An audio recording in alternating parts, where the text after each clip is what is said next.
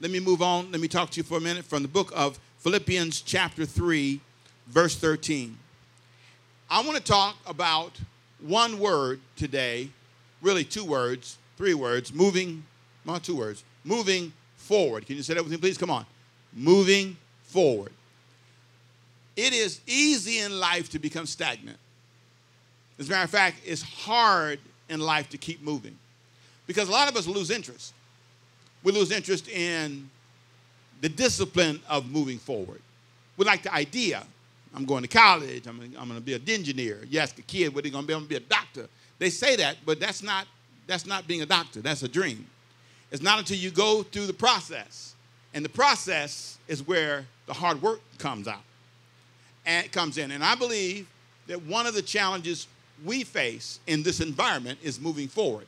How in the world do you move forward when it's complicated? Now, if it's easy, well, that's, just go for it. But when it gets hard, when things get in your way, when things block you, I believe the truth is a lot of us are not moving forward. And so this year, my theme for the year is I always answer one question every year. Here's the question.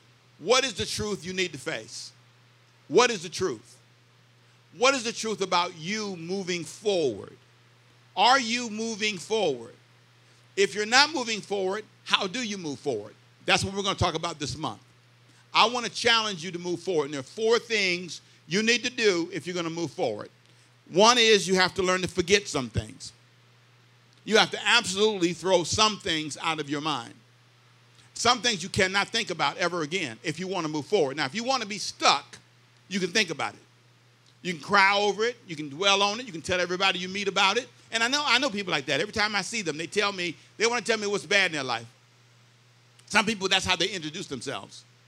I'm a woman that had a broken heart. My husband left me when I was whatever. And I don't have any money. You want to tell everybody about what's wrong in your life. Here's what I believe. If you're going to succeed in life, you can't dwell on that. You can't be defined by that.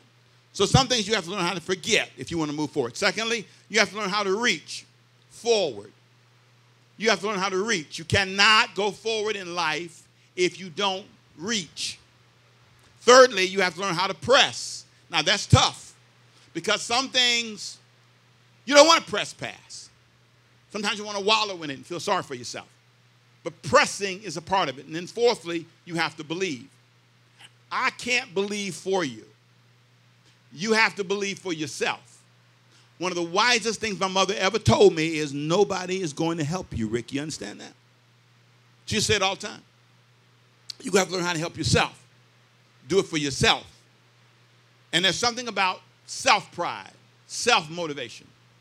Philippians chapter 3 is our verse. Here's what it says. Philippians chapter 3, verse 13.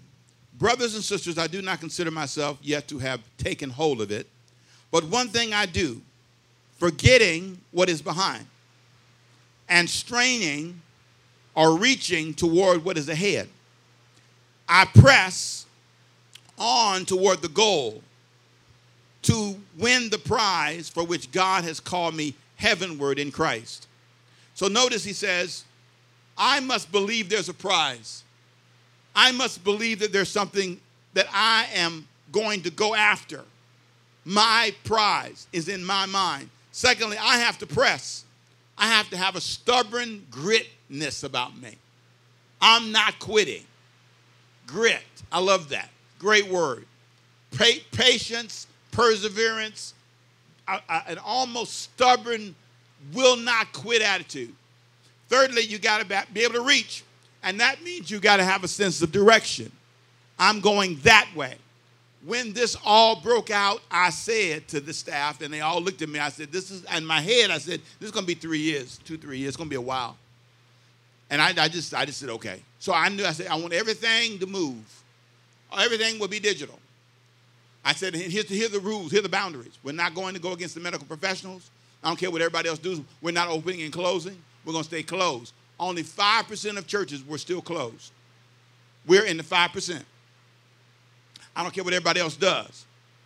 And I'm going to, I have a clear sense of what I'm reaching for. I want to live. I don't want to be sick. I don't want you sick. to come sing with me, to say you was in the house of God. I don't want that. See, if you don't know, if you can't see it, you can't have it. And then he says you got to forget some things, which means basically you got to be mature enough to let it go. I'm going to tell you right now, one of my biggest challenges in my life is looping.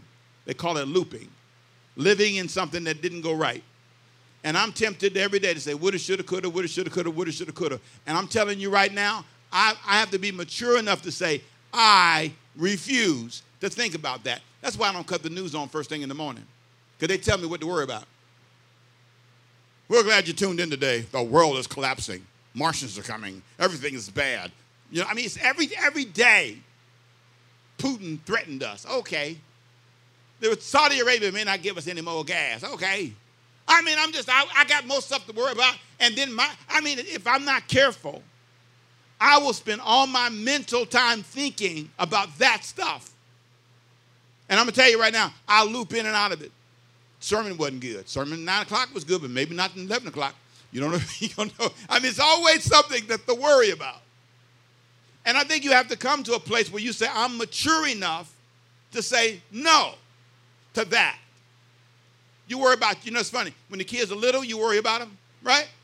When they get big, you worry about them again. They get grown, you worry about them. Then you worry about grandchildren. You spend all your life looping, worrying about stuff.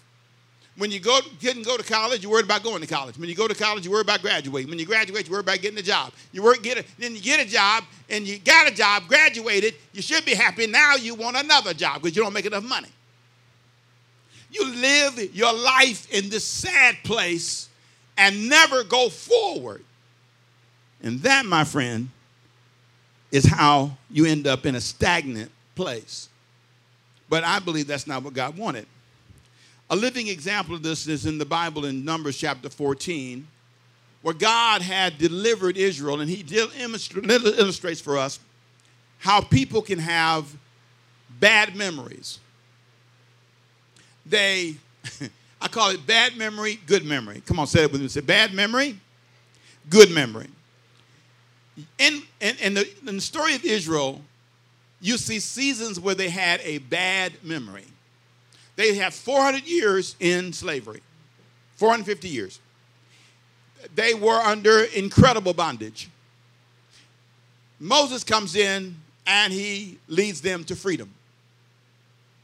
When he leads them to freedom, time they run up against a challenge, they forget. Bad memory. Have you ever done something for somebody and they forget? And they come to you and you're confused because they haven't paid you back for what you did the last time. And they back to you again, and you just want to think, did you forget the last time?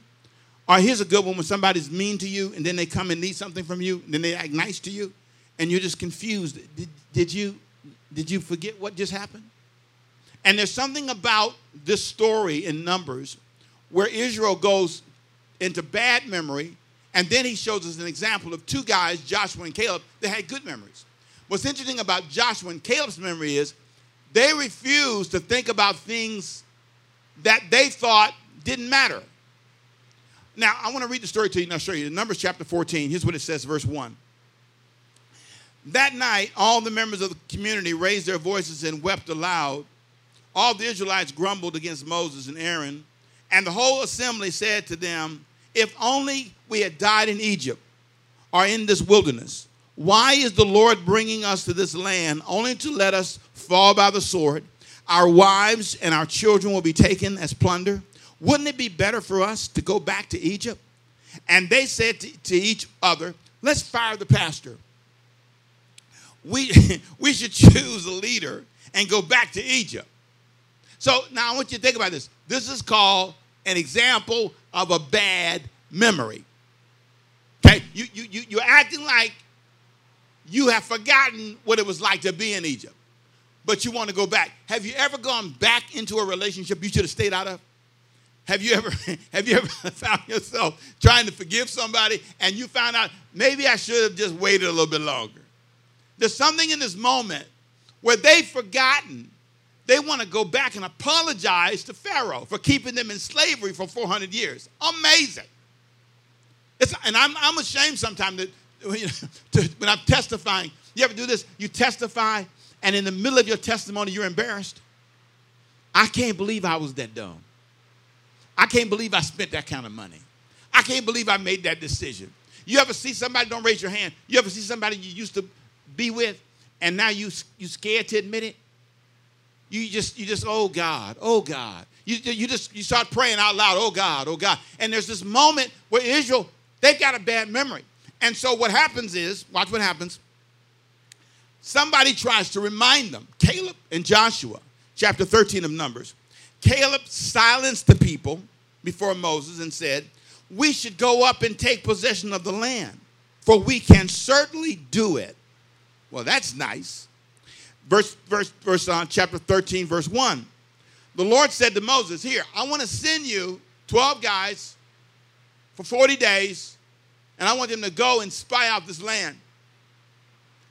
They go spy out the land. They come back with this horrible report and say, we can't do it. Joshua and Caleb says, yes, we can. Now, what's interesting is Joshua and Caleb didn't even mention the things that the other guys mentioned. The other guys talked about how strong the people were, how big they were, how many muscles they had. They talked about all of that. Joshua and Caleb said one thing, listen, we don't want to even talk about that. Forget about that. That's good memory. Say, forget about that stuff. Let's focus on what God told us to do. Go take possession of the land. But that's not what they did. What's really interesting is I have noticed the majority of people will go in the wrong direction. Jesus said that. Broad is the gate that leads to destruction. Narrow is the gate that goes in the right direction. If you want to prosper in life, you cannot follow the crowd. If you want to do well in life, you cannot act like everybody else. And you cannot be afraid of being isolated. Sometimes the only way God can bless you is to separate you. That's the only way. So I want to read this to you because I want you to hear it. This is in Numbers 13, verse 1. The Lord said to Moses, send some men to explore the land of Canaan, which I'm giving to the Israelites. From each ancestral tribe, send one of its leaders. So at the Lord's command, Moses sent them out. So they go out, and then he lists their names. I love it. He says their names. I want you to know who I'm sending. Here's what he said. Now, Shammua, Shaphat, Caleb, Igal, Hoshea, Paltai, Gadal, Gadai, Amiel, Sether, Nebai, and Gul. Who cares if I said it wrong? But you got the point. All those guys, each one was a leader, a famous leader of the 12 tribes. They chose the top guy. Now, you would think if you choose the top elders that they would be men of faith and men of confidence. You would be surprised who doesn't believe. Now, I'll tell you right now, when you get close to people, this pandemic has revealed a whole lot about our faith. It's revealed a whole lot about who really believes and who has some sense and who don't have some sense. Some things I've seen, I said, that can't be true. What are they thinking? There's moments in life when you're surprised. My wife loves to say, the professionals aren't always professional. The people you think have it together don't always have it together. Sometimes when you get close to people you used to admire, they'll lead you down the wrong path.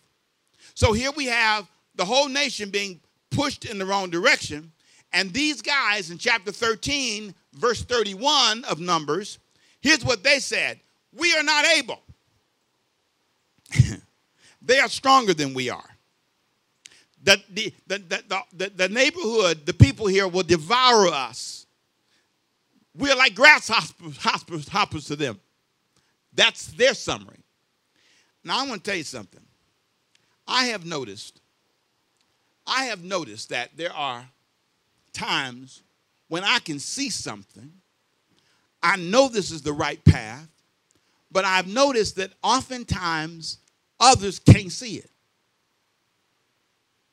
They can't see it. They just can't see it. They have one way they see things. And I'm going to tell you, I want you to hear this. This is where the line is drawn and where God separated the believers from the unbelievers. Now, I'm going to do a whole sermon on believing later on, but I want you to hear this. God got angry about this. This is one of those moments in the Bible I'm reaching in a minute. Well, God can get angry with, with us. You ever did something for somebody and they don't act grateful? You cook the breakfast, you fix the meal, and they don't even say thank you. Or then they eat it and leave you with the cleanup. You ever had that happen? You ever did something for somebody and you loan them your car and they drive out all your gas and give it back to you? Yeah, and then it's all dirty up stuff all over the car, all over the seat floor. And you just look at them. And then they say, can I borrow it next week? This is one of those moments where God says, now let me understand. I took you out of Egypt. They were beating you across your head. They were taking your children. They were half feeding you, half housing you. And so I delivered you. And so now you, because of a little challenge, you went to spy out the land and you saw it wasn't easy. You're mad now because it wasn't easy. You prayed for a husband, but it's not easy. You asked God for a job, but it's not easy. And so because it's not easy, you mad. And you pray these incredible prayers that I never would insult God by praying. Father, why have you allowed me to be in this situation? As if God did it and I had nothing to do with it. I'm going to pray about my finances and tell God, why are these tax bill collectors calling me? They're calling you because you owe them money. God didn't do that. I'm saying be clear. Sometimes in life, you hear people talk to you and you want to go, are they addressing me? And so in this story, I'm going to show you something. This is what God said in response to this. Verse 10, this is Numbers 14:10. The whole assembly talked about stoning them. So now they want to kill Moses. They want to kill the preacher. He's the one who did it. Then the glory of the Lord appeared at the tent of meeting to all the Israelites. And the Lord said to Moses, how long will these people treat me with contempt? Notice what he said. How long will they refuse to believe in me, in spite of all the signs I have performed among them? You know what I'm going to do? I'm going to strike them down. I'm going to beat them down. This is the moment. Now, this is the other side of God. He said, listen, I love you, I care about you and all that, but you can't talk to me this way. You can't. And I often have been saying this lately. I refuse, God, to insult you with unbelief. You've been too good to me. You blessed me. You helped me through this crisis. You've been with us. Look at me standing on this stage. You gave me this opportunity. You blessed us with what we have. I dare not insult you. I have no right. Ricky, I don't know about you, but I have no right to doubt God's faithfulness. I have no right to doubt that God will show up. I have no right to doubt that God's hand's on my life. I have no right. I have no right. He came when I needed $4 or $5 million. He came. When I needed $3 million, he came. When I needed $2 million, he came. When I needed $100,000, he came. He came when I needed $10,000. He came when I needed $10. I cannot name a time. I cannot name a time that God did not come through. There were times I was wondering where my children were. You know, at the time you tell them to be home a certain time, or they don't show up, and they act like they're confused. And every time God helped us. God's been faithful. When my heart was broken, God was faithful. Every funeral I've been through, God's been faithful. He's always been there. When my mama died, he was there. He was there every single trial I faced. I will not insult him with unbelief. And here's what God said to them. I'm going to tell you and I'm done. This one really gets me. Verse 20. Lord said, I'm going to forgive them. No, Moses interceded for them. This is in Numbers chapter 14, verse 20. He said, I have forgiven them as you asked. Nevertheless, surely as I live, and as surely as the glory of the Lord fills the whole earth, not one of them. You know, when you say that, you know that's serious. Not one of them who saw my glory and the signs I performed in Egypt and in the wilderness, but who disobeyed me and tested me 10 times. They tried me 10 times. Not one of them will ever see the land I promised on oath to their ancestors. No one who has treated me with this contempt will ever see it. Let me stop there and say this to you. Your kids have to be careful. You got to be careful, see. He can be talking about somebody you know. Not one of them. I've tried to help people get blessed, and God looks at no, I'm not blessing them. I don't want to ever be in that category. I tell you what, I believe God loves me. I believe God cares about me, but I'm scared of him. Let me tell you right now, I'm not scared of Diane. I'm scared of him.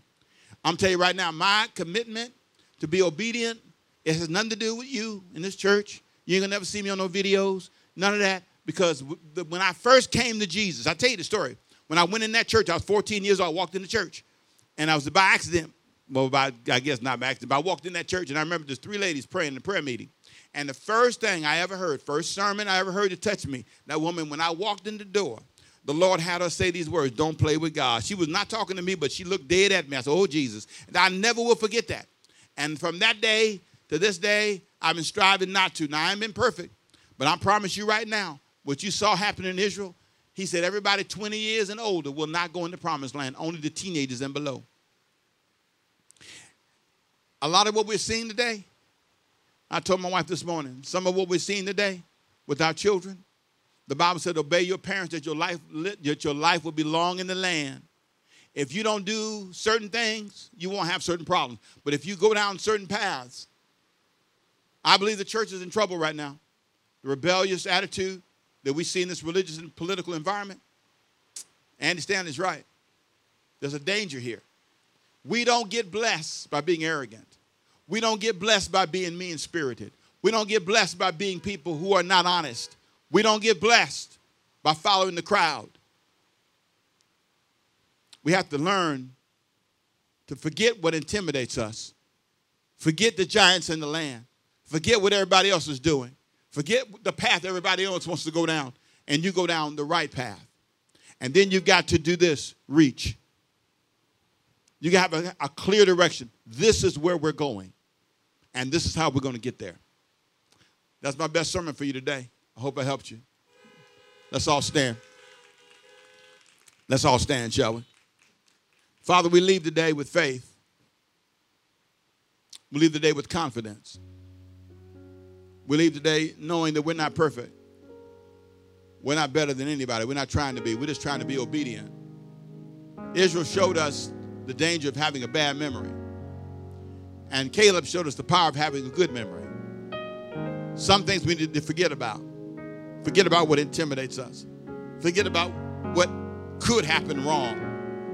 Fight forward with faith and confidence. And so, God, we leave today. You showed up again.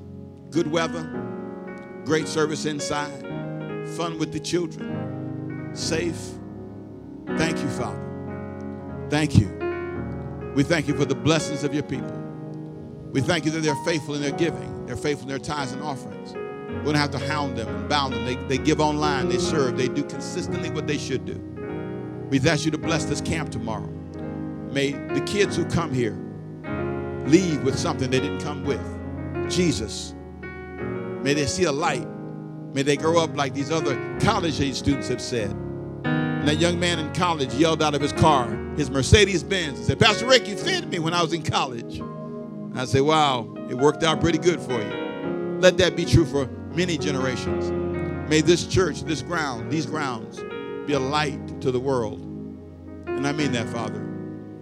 A woman in her house, Ernestine Dilworth, believed that if she sold her house, invested all the money in the kingdom, that one day God would bless it. And from that seed, millions of dollars has been raised. Thousands of people have been won to Jesus because of a seed that was sown. And right now, Father, we come. May we be a seed that touches the world from this location in ways that we can only imagine. And may we forget the things that are behind us and press to the things that are in front of us. In Jesus' name. Lord, also pray for people that don't know you as Savior, those that are home here or watching at home or on demand. If they don't know you as Savior, let this be that moment that they say, Jesus, be the Lord of my life. Let it be the moment when they say, God, I want you in my life. And I give you all the praise for them. In Jesus' name.